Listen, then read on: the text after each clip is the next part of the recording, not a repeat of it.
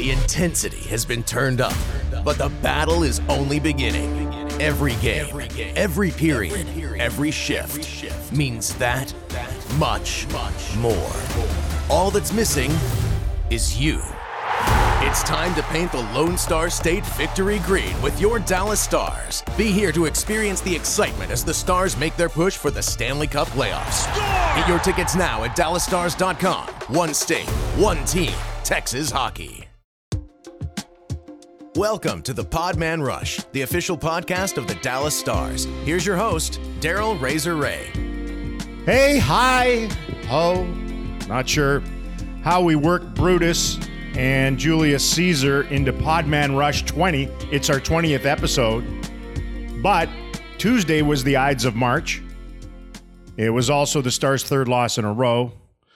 Not fatal like the killing of Caesar, just a deepening drama of, get this one, March Madness, as the boys march east and continue their pursuit of a playoff spot. I know what you're all screaming right now. All right, Razor, enough of the flowery hooey and March metaphors.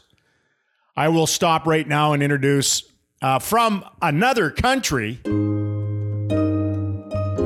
the great Mike Heika. You were there at Scotiabank Arena in Toronto last night. You're embedded with the club right now. I'm fresh out of bed here in Dallas. So what's your sense of things after back-to-back losses for the first time in 2 months? The Stars need to do a better job of realizing opportunities and seizing them. I think both the Rangers and the Maple Leafs were teams that were ripe to be plucked, and Dallas didn't, they didn't take over the game when I thought they had great opportunities to do it. And at this, we hear all the time, and they did a great job in during their, whatever it was, 14-4-1 run, of doing just that, of rising to the occasion. And they just looked flat these last two games. And you're just like, how? I mean, and then the other thing is, you of course scroll the screen at the end of the night and you're like, oh my gosh, they're out of the playoffs. And there's games played and points percentage and all that kind of stuff, but they're right there on that flippin' bubble again, like they seem to be every March. And many of these Marches have not turned out well for the Dallas Stars. And it's just, I guess I walked out of there just frustrated that, they could have taken advantage and they didn't. Well, that was a strong diatribe. You leaned in there this morning in Montreal. At two, Razor. Well, yeah. Formidable. Tabernac. I echo your sentiments on the last couple of games. I mean, they had a sort of struggling Shesterkin in net with the Rangers on home ice. And they did score 4. Look, Jake's not going to play phenomenal every game, and he didn't have a very good game, and the timing of it was not good, and they lose. And then they go into Toronto, and they get the biggest break on planet Earth, you would think, with the leading goal scorer in the NHL unavailable because he's suspended. And, I was thinking of it heading into the game. I'm like, okay, the Stars are starting to look like they miss Miro. And at the same time, you're like, okay, well, they don't have a 45-goal scorer on their side. And maybe the best player in the league this year, and it's kind of a wash then, right? So the others have to jump in and pick up and move forward, and they didn't. I was more disappointed. I thought they were really shoddy with their checking in front of Jake against the Rangers, and then they did and played the way they did last night in Toronto against the Leafs, and those are two pretty good offensive teams, and the Stars are a very good defensive team when they are on their game, and they obviously just weren't on their game at all. And man, some guys look tired, some guys just are not playing well, and the timing of it is not great. But at the same time, it's an 82-game schedule, right, Mike? Yep. People have to.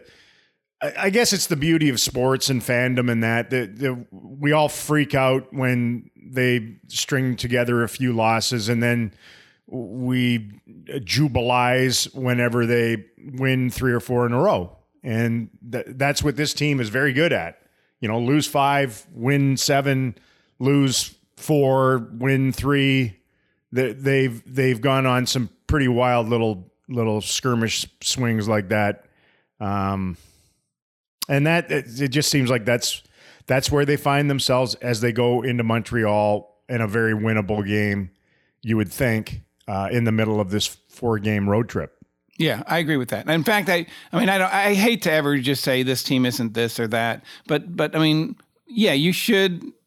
I don't want to say favored. Like if the bookies are doing this, yeah, I think the Stars should be picked to beat Montreal. I think they should have been picked to beat Toronto. You could make the argument they should be picked to beat the Islanders. So as difficult as it is to win on the road, these are points to be picked. Are you gambling? Are you gambling now, Mike? I am. I'm up in Canada. It's legal up here. No, it's not. I know. I'm kidding. But you just look and it's funny because, we talk about, you win 4, you lose 4, whatever. Well, St. Louis can do that because they built a cushion. Minnesota can do that because they've built a cushion. The Stars, you lose 3 in a row and all of a sudden it is a little bit of a time to panic, and you would hope that the players would see that and they understand. They can't live the way that fans live. I get it. But you also would like to see some motivation to say, we can't do this. We can't lose in Montreal on Thursday. Mm-hmm. We need to win this game. And they might. They might just come out and play their best game of the year. They might. And it would not shock us or probably anybody that follows this team if they put themselves in real peril in the overall, like they do at times within games, and then they get going. Exactly. Because that's kind of what they have shown an awful lot of is, even last night, I thought they started playing a little bit better for a while after they went down 2-0. And that is, you can't live that way, man. That's the wrong way. And yet in long stretches, they've been the opposite of that, where they've come out and suckered teams in the face, punched right straight through their skulls early. That might be a little more violent than it need be. It is, but hockey. You know what I mean? Yeah. Yeah. So they miss Miro. There's no question. Others are trying to fill the void, but it's starting to look like they miss Miro in the last few games. So look, that's the decor, and the forward group for me right now is the most problematic because the top line, Roope, they're not playing as dominant as they were. And that's understandable. I mean, they have backpacked this team all season and last season. So that's them. The second line, the lack of consistent impact and offense is just perpetual now, it feels like. They just, even when they have a good game or a couple good games or produce within a game, it just doesn't seem like it's sustainable. So that's number 2. The third line at times just feels like they play too much. They have roles. It would be better if they were protecting leads. That's kind of what you're looking for with that trio, whatever concoction of it is. And then the fourth line is just undefined. It's like a loose sock bin on the Stars' fourth line. They're just, it's like, what, okay, this and that, and hopefully we find something underneath the dryer and we can smash it back together and get a line out of it. That's right now as I look at the forward group. There have been times when it doesn't look like that, but after these last 2 or 3 games, that's how I feel about the 4 lines. All right, do you want me to put a theory forward on? Yes, I do. I do. This will make the fans unhappy. I'm almost to the point where just put the third line together, stop all the juggling with the fourth line and let them play the second most minutes. I mean, that's what the coaching staff wants to do, it seems like. It would give Roope maybe a little bit of breathing room to not have to check as much as he's doing. And then I think you saw last night that Benn and Seguin, part of it's the pressure of having to play defense of the coaches just yelling at them. Well, you gotta play in the other end. You gotta play in the other end. You gotta get the puck. You gotta do this. But part of it is they're just not very good. They gave up 2 goals. Boom, boom. Was that your bonus imitation, by the way? Because that wasn't very good. No, I was just talking. But the point being is, I don't know what to do with Ben Sagan X. My guess is it's Gurianov right now. But, instead of trying to mix and match Glendening with the fourth line, just let that line go. And it seems very clear they want to play them. And you said they're probably playing too much. Like Yanni Hakanpää is playing too much. Yeah, Sorry. but that's what happens when you have an injury and Right. you're trying to that's as old as the sport, and certainly we've witnessed that through the years here in Dallas. Where why would it be any difference on defense? Like you took Yuri Lehtinen out of the lineup back in the day, and it was a mess up front. And then Yuri went back and everybody fell back into their proper places. And it was like, oh my God, Shazam. Yeah, there you go. So agreed. It's not really the role that he was brought in to play, but this is what happens within a season. And you deal with short-staffed lineups and that, and you got to pick up pieces and fill in that. But, the thing about all the good teams, every team, and especially now when you have they're going to play every second day the rest of the year. You have to play 4 lines. You have to spread minutes around. You just do. In today's NHL, you can't top load and just wear those people out. You can't do it. In full throttle complete games, I don't know that you can do that anymore. You can't just sit there with your fourth line on the bench, whatever it is, and play them 4 minutes. It's going to catch up to you. Yeah. Because it's a very energetic game. That's why depth is important and production out of them. And they're dead right, the coaches, with what they say, that there are expectations from certain individuals to produce offensively. Every single guy and every line needs to look the same and play the same way without the puck. They just do. That's what good teams do. Like if you're not going to be the most physical guy if you're, Jason Robertson, but where the guys like that have supreme value without the puck is that they want the puck back and they want it back immediately.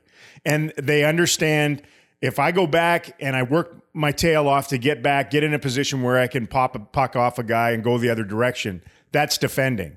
More so than just dropping back into coverage, stepping into a shooting lane, breaking your foot, trying to block a shot. That's not always defending. It is for some guys, but not for everybody. But they all have to play hard without the puck. And lately they've played soft without the puck, a lot of them.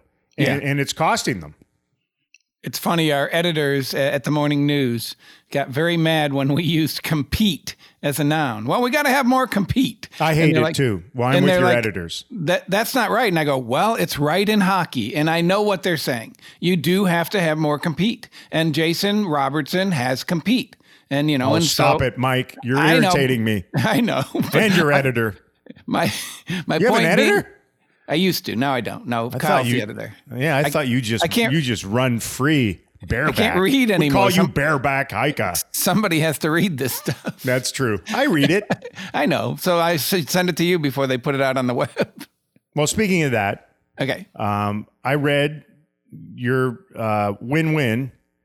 That's what you wrote on the Joe Pavelski re-upping extension for 1 year. How do you come up with the golden phrases like that, Mike? Where do you come up with that stuff? How do I compare him to 74-year-old Elton John? Well, yeah. Did the timing of it surprise you at all?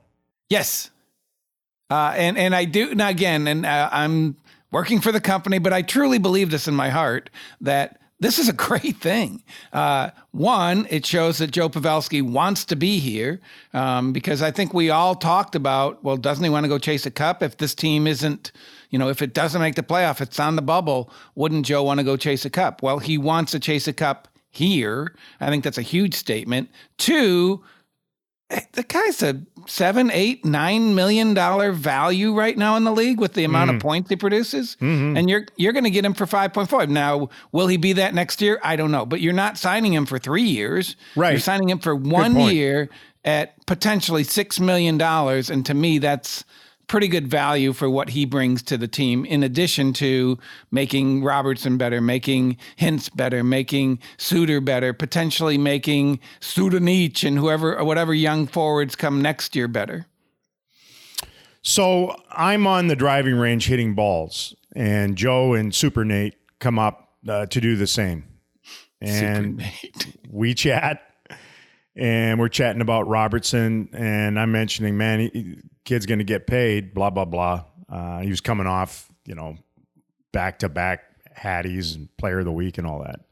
So I asked Joe, hey, you and the Stars talking at all about contract or anything? Because I haven't really heard anything. And I think there was some buzz about the Nashville Predators talking to Forsberg, whether true or not, but they're trying to sign him.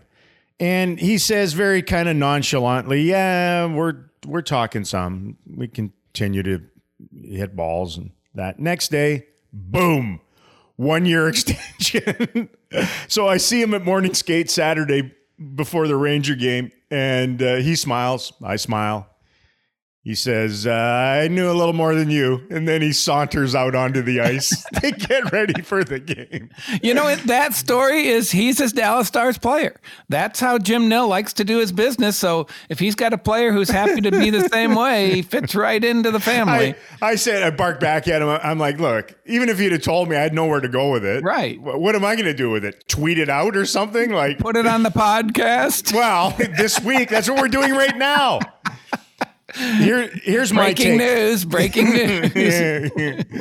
That's your job. Are you an insider or what are you? No, you're not an insider. I like to observe. I'm a fly on the wall. Okay. Well, here's my take. It sounds a lot like your take. Why wouldn't you sign your 37-year-old impending UFA who has led your team in scoring for 2 years? And it's a pay cut. Yeah. Who gets away with a pay cut to the guy that leads you in scoring a couple years in a row? So bravo to both sides in getting it done. And as I eloquently stated the other night, and I will again here on the Podman Rush, some of these veteran players are like milk. There's an expiry date. They go sour. And some age, like wine, they get smoother, more full-bodied, with notes of leather, licorice, and black currant. That's Joe Pavelski, man. I don't know whether he's a Cabernet or a Beaujolais or a Syrah, but he is fine wine, that man. And my final take on the matter, if Robertson were to sign a bridge deal, right, instead of, what can they sign, 8 years? Yeah, the Miro contract, basically. Right. So if he just signs a bridge deal, and what are those, like 2-3 years? Are they 2 years or are they 3? It depends. He's 23 now. He would definitely, you want to keep him before he could become a UFA. Yeah. So 2 or 3, depending on what, you and the agent want to do. Okay, and just the economics of the league right now would lend itself to he's going to have wonderful numbers. He's going to get paid no matter what, but it would lend you to look. This thing's going to clear itself better on your next contract, and your next contract might start with a 1. There's a good chance it'll start with a 1. So this bridge deal seems like it would be a pretty good avenue to take. And then if that happened, you could have one of the most potent lines in the league all at around 5.6 million. Yeah. Not 8 or 9 each guy. And that allows management to fill and support around them instead of some of these teams that just back up the money truck to 3 or 4 guys, and then it's like, oh my God, where's the bargain basement players that we can fill in around, and then everybody gets mad at those guys when they don't win the game for them every night. So I think it, provided that Joe continues to fend off Father Time and everybody stays healthy in that's pretty good stuff to have that line for that number. Yeah, and the other thing I always, I know the fans look at the draft picks and everything. The scouts were in the press box last night, and you look at the junior leagues and you look at some of the leading scorers, and you think they're in a pretty good place to add some youth to this team. And you don't want to get too optimistic, but yeah, get these contracts in order. Add some of these younger players who could be coming up from junior hockey, and you don't have to rebuild. You just kind of keep going. I think what Bill Guerin. You're right. That's what the really good teams through the years have been able to do. Even if you look back now, it was different because they weren't dealing with a cap. But whether it was Detroit or New Jersey or whoever, I always thought they were like a lawn. Like a real nice manicured lawn where it would grow a little bit and then they would just come in and mow. And some guys would be moved along, mulched, and then a beautiful lawn would be revealed underneath. And again, for another week, you don't have to worry about things. It's just gorgeous. And new growth comes up underneath, fills in. Still have this lush lawn. How about that? I am full of just beautiful, mind-numbing metaphors and visuals today. You were going to say, though, something about something? It's spring out there, Razor. You can see the lawns. We have sprung forward, Mike. Yeah, it's true. That's what we do. The Patriots did a good job. Yeah, I think that's important. You have to make hard decisions, on some of your veteran players, but you can do it. You can just, continue to refresh and reseed, as Daryl likes to say. I'm not sure about that, but I'll try to move us over to a different subject with that. Well, the goaltending depth for the Stars has receded a little bit with the Anton Khudobin surgery news. Been a rough go for Dobie, the 2020 playoff cult hero. He struggled last season. He had a bad start this year, gets waived, isn't good, injured, has surgery on his hip. And it's amazing how quickly things can change one way or the other, because 3 years ago, the Stars had arguably the best tandem in the league. They were top, 3 in goals against average. They went back-to-back years with a goaltender posting the best save percentage in the league. And now, unfortunately, when you look at it, not to get all money-ish, but it's a huge part of things now, right? With a cap. And they are, what do they have? They have over $7 million in goaltending unavailable in Bishop, who had to retire, unfortunately, and now Khudobin, who is in the minors and is surgically repaired, and it's a tough one for goalies, the hip. Just ask Tuukka Rask, his old partner out in Boston, who had to shut it down. So, and then you couple that with, at times, Braden Holtby trying to deal with whatever he's dealing with.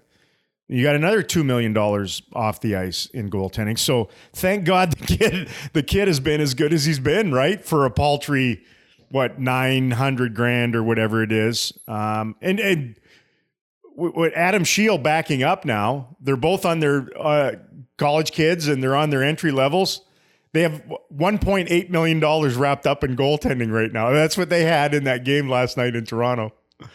Amazing. It's unbelievable how quickly things can just go poof. Well, and I was joking in the press box last night that, hey, you think they might have to add a goaltender at the trade deadline? Get their seventh goalie for the organization or whatever. But it is what it is. You really hope Holtby's fine. He practiced yesterday morning. That would be the key to it all. If he's not, It's on Jake. I thought Jake did a really good job of bouncing back yesterday. Yeah, agreed. He was probably a little deep early on, but that was expected. I think. Yeah, the Sandin goal wasn't great, but I just love he's got a lot of bow up in him for a young guy. Like he can just. It doesn't always work, and it's not always perfect, but. There are a lot of guys that get opportunities at that position and crumble or fail or struggle with the mental part of the game, and they find themselves. They look like they're going to be a stud. They find themselves back in the American Hockey League, all that, and you watch him. Like even the fact that he had given up more than 5 goals for the first time ever, the other game against the Rangers. Like just saying that, and the amount that he's played here and in tough circumstances, right? Ahead of schedule last year, and that I think it's a pretty amazing thing with him. So yeah, and you look at other young goalies, and they hit walls, and so far, knock on wood, he hasn't. So I was when you're at home, you always kind of just follow the same routine. When you're on the road, you kind of get tossed into a new environment, so you go do things different. So I watched morning skate ice side yesterday, and I was just struck by how big and athletic and quick he is. Just watching him go through his drills, he really is a great athlete. You sit there and look at him and go, well, yeah, he is a first round pick. And they did need to move up to get him because he has something special. So I don't know. It's just an odd observation, but like you watch Rope and you go, well, of course he's good. He's huge. He's 6'3", 220 or 210, and he's the fastest skater on the ice. So yeah, he's going to be good. Well, I kind of had that revelation with Jake yesterday. He's a big, strong athlete, and I think that's a good thing. Man, if I had a nickel for every time I heard that back in my playing day too. You are a big, strong athlete. Yeah. Well, I was big. Yeah, that was about where it tapped out. You spent a lot of time kibitzing, it sounds like, in the press box last night. Real social butterfly with the press up there in Canada that know all. The goalie market for the trade deadline, you kidded about it, but I'm always a little bit cautious about goalies and trade deadlines. Like I look at it and I'm kind of like, are they going to have that much of an impact? Like a player, yes, but a goaltender onboarded with 20 games left in the season. I don't know. It doesn't happen a lot. I can't think of that many times teams have done that, and then they're like, oh, yeah, well, he's a Conn Smythe Trophy winner. It just doesn't seem to work that way. I do know this. The team with the best goaltender on the planet has won back-to-back Stanley Cups. So the position is pretty important. You can make the argument they also potentially have the best defenseman on the planet, so it kind of works in tandem there. No, it doesn't. Okay, you're right. It's goalies. But I'm not going to get all goalie. We went deep goalie last week. I was just going to say, I do think it is changing. Like you didn't used to have a team using 2 goalies in the playoffs that much. And I do think in recent years, having that extra guy in a playoff series can be really helpful, whether that's from an injury or just a bad game. Yeah, but I mean, and that's been truth for a while, really, since about the mid-aughts, I would say. Like, even when Anaheim won the Cup in 2007, they had to have the bipolar goaler win a series for them there, right? Yep. So it's important to have some depth there. I mean, back in the late 90s, it was you ran with one guy. Yeah. And if you didn't have the one guy, you didn't have a chance. No, it was Hasek, Brodeur. Yeah, you were not going to win. Eddie, yeah. I mean, if you didn't have that guy, you weren't going to win. You run through it, yep. All right, so what else do you have? You're up there. I am up here. I got a couple more things. Here, how about this one? Or do you have something? I was just going to go on the Robertson story. I don't know if you want to touch on them. Oh, my God. We talked so much about the Robertson brothers last night.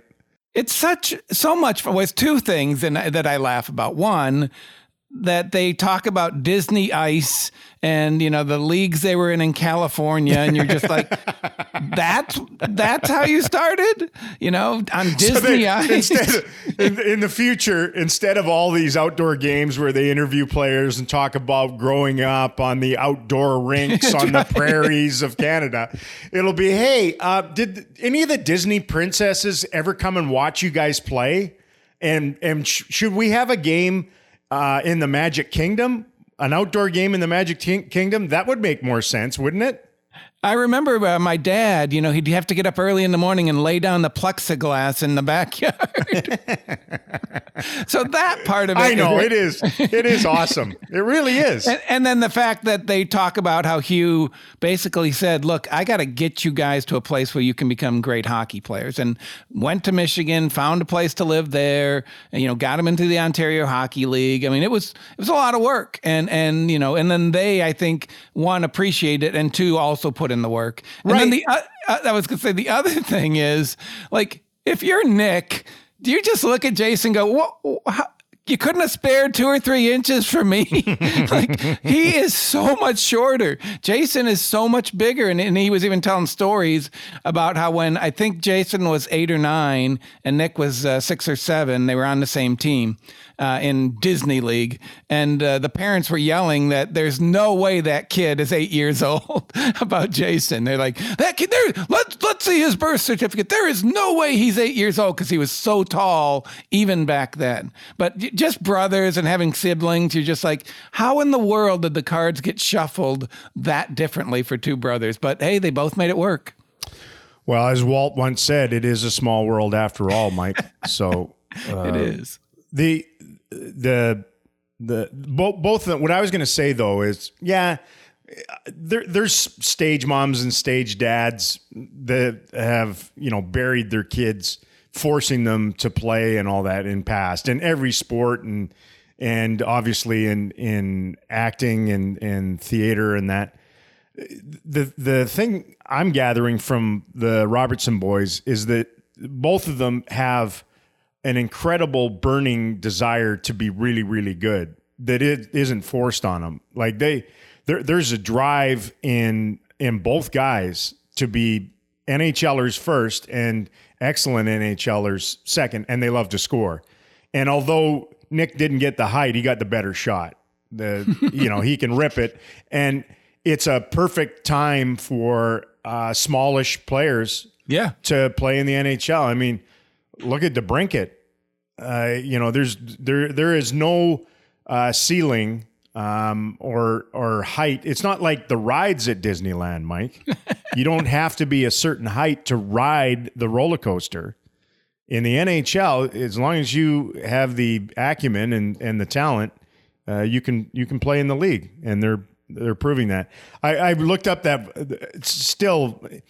We should not be surprised by Jason Robertson scoring, because if you go back again, and I did, because we were looking at OHL stats and the 2 brothers, and when they played in junior hockey, in the last 198 games in the OHL, Jason scored 131 goals.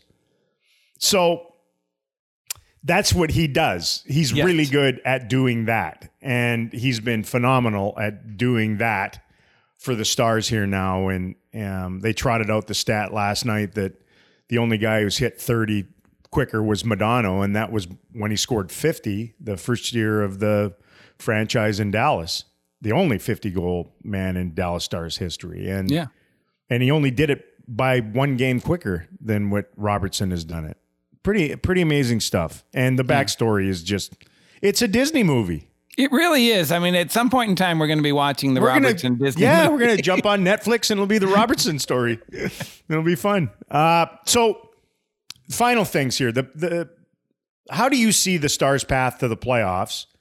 And this is the final P rush before the trade deadline. So, do you anticipate much?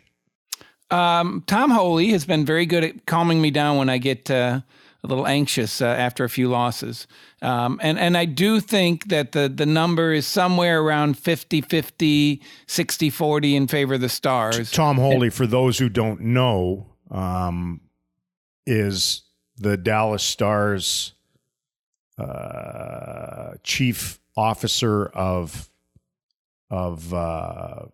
everything, placid relaxation for StarsInsider.com people. Is that his role? It's a big title. I think he's your boss, isn't he, Daryl? Yeah, he might. Yeah, I have a lot of bosses. I know you do, but like if you're putting the chart together, tell me. I don't know. Every time we watch these games on the road, I see Tom Holy taking cell phone video of players. He might be the social media coordinator for the Stars now. I'm not sure. He's making memories for the family. He's really good. Anyways, his point is, as you get caught up in points, look at winning percentage, look at remaining schedule. And I do believe that the opportunity's there. I mean, you just have to be better than Edmonton and Vegas, and you can't be worse than the fourth best Pacific team. You have to rise above that. And then I do believe Nashville is catchable. But their path is probably to be better than the fourth best Pacific team. And that seems very doable when you look at points percentage right now. But they have to go out and do it, obviously. Last night would have been a great night to pick up some points. So then, like I said, you're going 50-50. Are you better than Edmonton or Vegas? I think you can be, but those teams can get hot as well. So it's there. It's there for them to do. The scary part is, the bottom teams are winning a few games here and there, and so then they push up and make it look harder. But I don't know. I think it's there for them to do. My biggest fear, and this is when I get the anxiety, is if they don't. Like, if they don't, you're just like, okay, what do you do?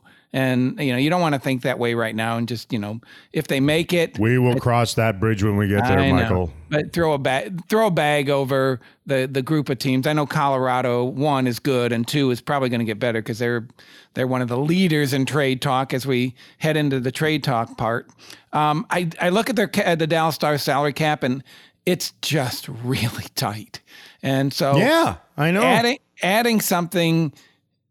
The only way to do that is to move something out. Now, you don't ever want to, talk about players who are here and all that kind of stuff. But I mean, the one guy who I think you could move, who I think people would want, is Radulov. I mean, I think you saw last night it didn't work out moving him up. I don't know if they're going to give up on that for the remainder of the year, but I just look at how hard he's tried, and I think that a team like the Rangers or the Lightning could use a guy like that. Now you'd have to, adjust certain things to make the cap fit.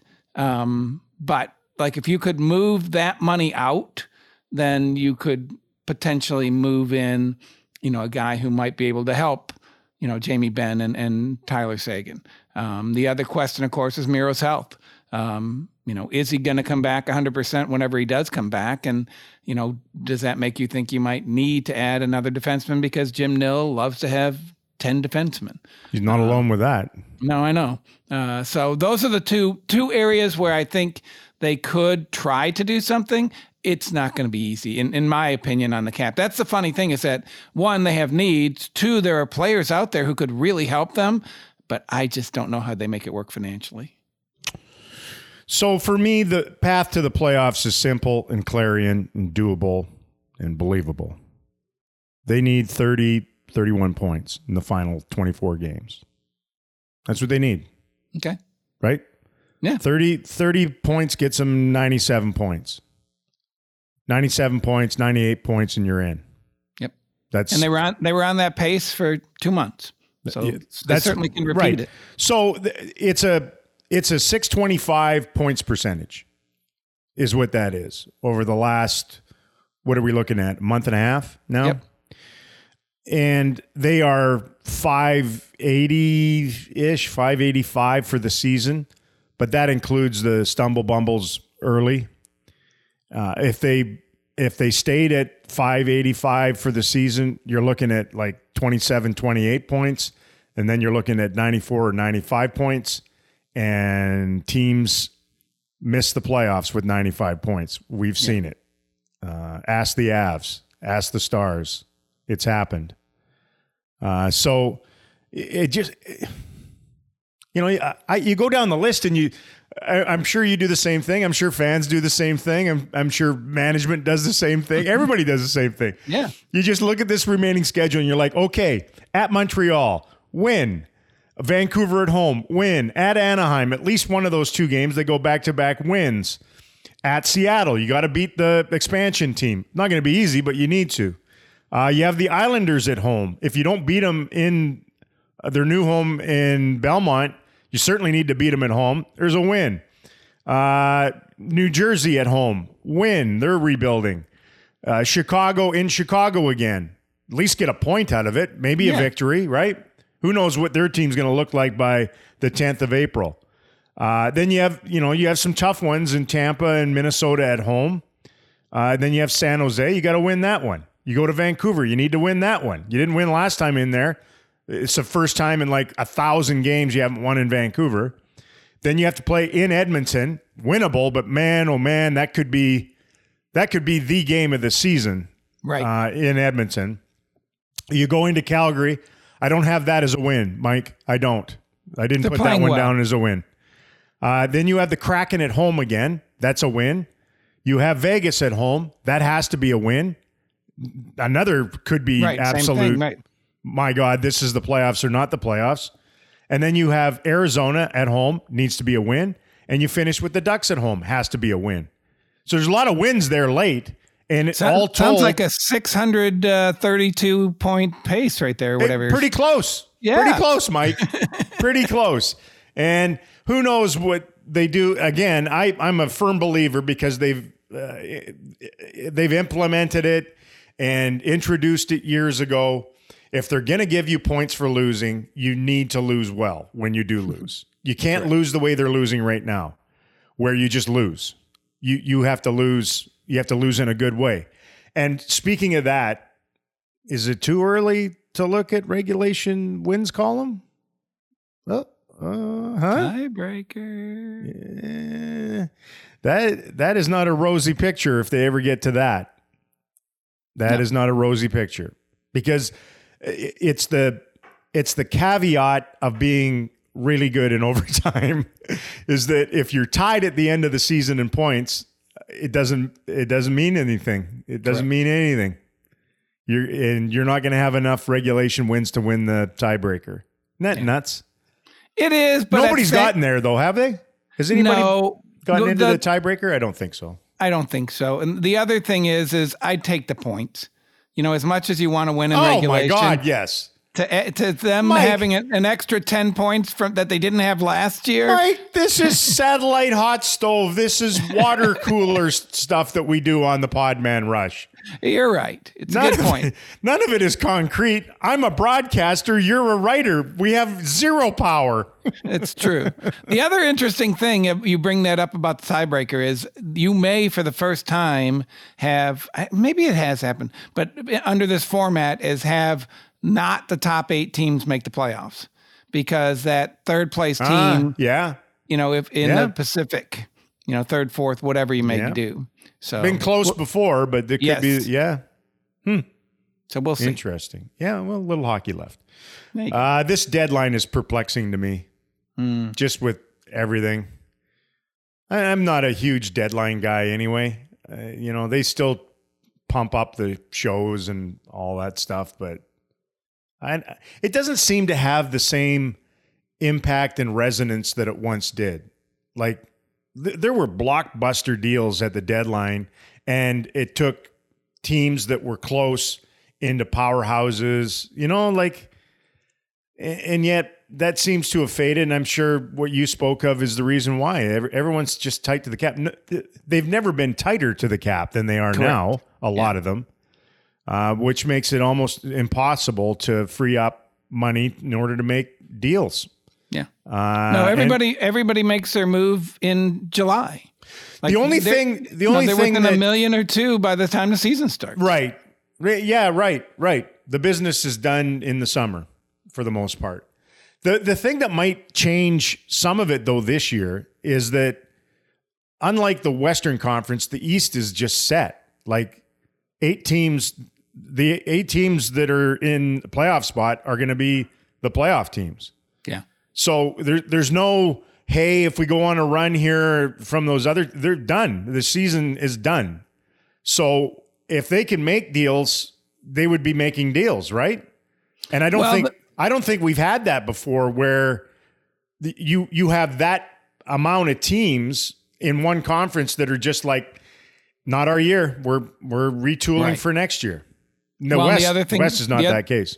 The other thing you can do is even if you're a team that's close to the cap, you can keep the money for the player you trade and get an additional draft pick or whatever. You can jury it around so that, you know, you can help these teams who are hard up against a cap. And so I do think in the East especially, those bookkeepers are looking at everything saying, okay, what can we do to move this player, keep his salary, and go get some of your draft picks?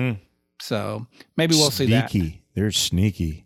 They are sneaky. And same things as you, primarily for what the Stars and Jim Nill and them face. You know, you got the Miro situation. You got Klinger with an expiring contract. You have your goaltending situation right now, which is clear as mud. And then you have the cap. I never even thought about a guy like Alexander in that, but you know, again, I said it. I was on some Toronto radio stations yesterday because I'm a big media deal, and they were asking a little bit about things, and in a lot of ways, I would believe in the theory that, hey, look, they've been a playoff looking team for months here now. Like, don't get all freaked out by a 3-game losing streak. Like, look over the long haul here and what they've done and how they've played, and maybe you sit there and you're like, okay, like one of the teams you're jockeying with, Vegas, they can't stop changing their lineup and their roster. Like they can't quit it. It's transaction action for them. And some of the other teams are going to, you know, there was a coach firing in Edmonton. So they've tried to move things around, try to figure things out and all that. And then you have this squad down here, just kind of stay patient, stay the course, and cross your fingers a little bit that some individuals are going to find their game here in the last couple of months of the season, and that the kid can hold up in goal, or Holtby can get healthy enough to where you know, he can be a major asset and help. You know, you got all these things. So it's not the worst thing on earth if you don't do that much. You know, add maybe a little bit of depth here and there, considering where you have some issues in either illness or injury, and then have at it and see where you can go. If you can get in, and if you can get in, what you can do. I wouldn't want to play him. No. Although, did you see Daryl Sutter's I did. quote yesterday? Oh my God. He's so not funny? He just doesn't care. It was just the best. Because, I mean, there are a lot of people who think it, you know, but he just blurts it out. And in this day and age when number 1 seeds fall all the time, and he's just like, no. Here it is. I'll read it for you. They're that good.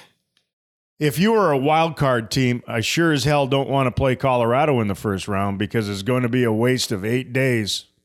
Daryl Sutter. And he's the other option. His team is the other option. No, you want to play us. You know, you don't want to play Colorado. Yeah, but he's throwing a little bit of that out there. He's like, how can I put a little more pressure on the Avalanche? Well, I'll just say this here, and oh God, it's so good. So good. All right. So Thursday, as the road trip continues, a meeting of the past 2 Stanley Cup bridesmaids. Isn't that crazy? In Montreal. Is crazy. It's a like, meeting. What? It's a meeting of the and there are fans there again, right? Am I right? I believe so. Yeah. In Quebec. Okay. Everybody good. has to wear masks, but yeah, that's fine. I don't know. We had shots of people in Toronto wearing their masks. Quote, well, in the unquote. press box, they reminded us many times. You know what I liked? We caught a glimpse of the Jumbotron, and they state right on the Jumbotron, you get 1 warning. Yep. about masks. And after one warning, you're out. You're gone. That's just how they roll up there. Canadians. Well, that and that center red line through the logo. I mean, oh my God. Don't even start. Like what? I knew you would love what that. An absolute sacrilege that is. You know, and especially when you have a logo like the Leafs logo with a lot of lettering on it. Right. Like an Original Six, one of the most storied franchises in sports, and we run a friggin' red line right straight through the heart of the team's emblem. And we're fine with it. From the Maple Leafs or whatever. Now, cut out the middle. Now, when there's an outdoor game, of course, like in Hamilton, and there's a Heritage Classic, where the points count the same. And, you know, your leading goal scorer in the league can get suspended from some delinquent adventure in that contest. Well, they don't need to have the red line go all the way through the Heritage Classic logo at center ice. They don't need it. Apparently, they can understand whether someone has iced the puck, which they never do, from dead center in the middle of the rink, and they just stop the red line before the center faceoff circle. Weird. Interesting. It is interesting, Mike. I find it very interesting. Well, with that, Mike, I am out of bon mots, so I will say au revoir, mon ami. Give my best. I'll pick some up for you and bring them back. No, those are bonbons. Oh, okay. Bonbons are candies. Bon mots are just what I toss out. Okay. That was my humor there. I know. Well, you should work on your humor. Anyway, to all of you out there, bon chance and à bientôt from Je suis Daryl. Bye, Mike. See ya. You've been listening to the Podman Rush with Daryl Razor Ray, an official production of the Dallas Stars. To stay up to date on all things Stars, visit DallasStars.com or download the official NHL app today.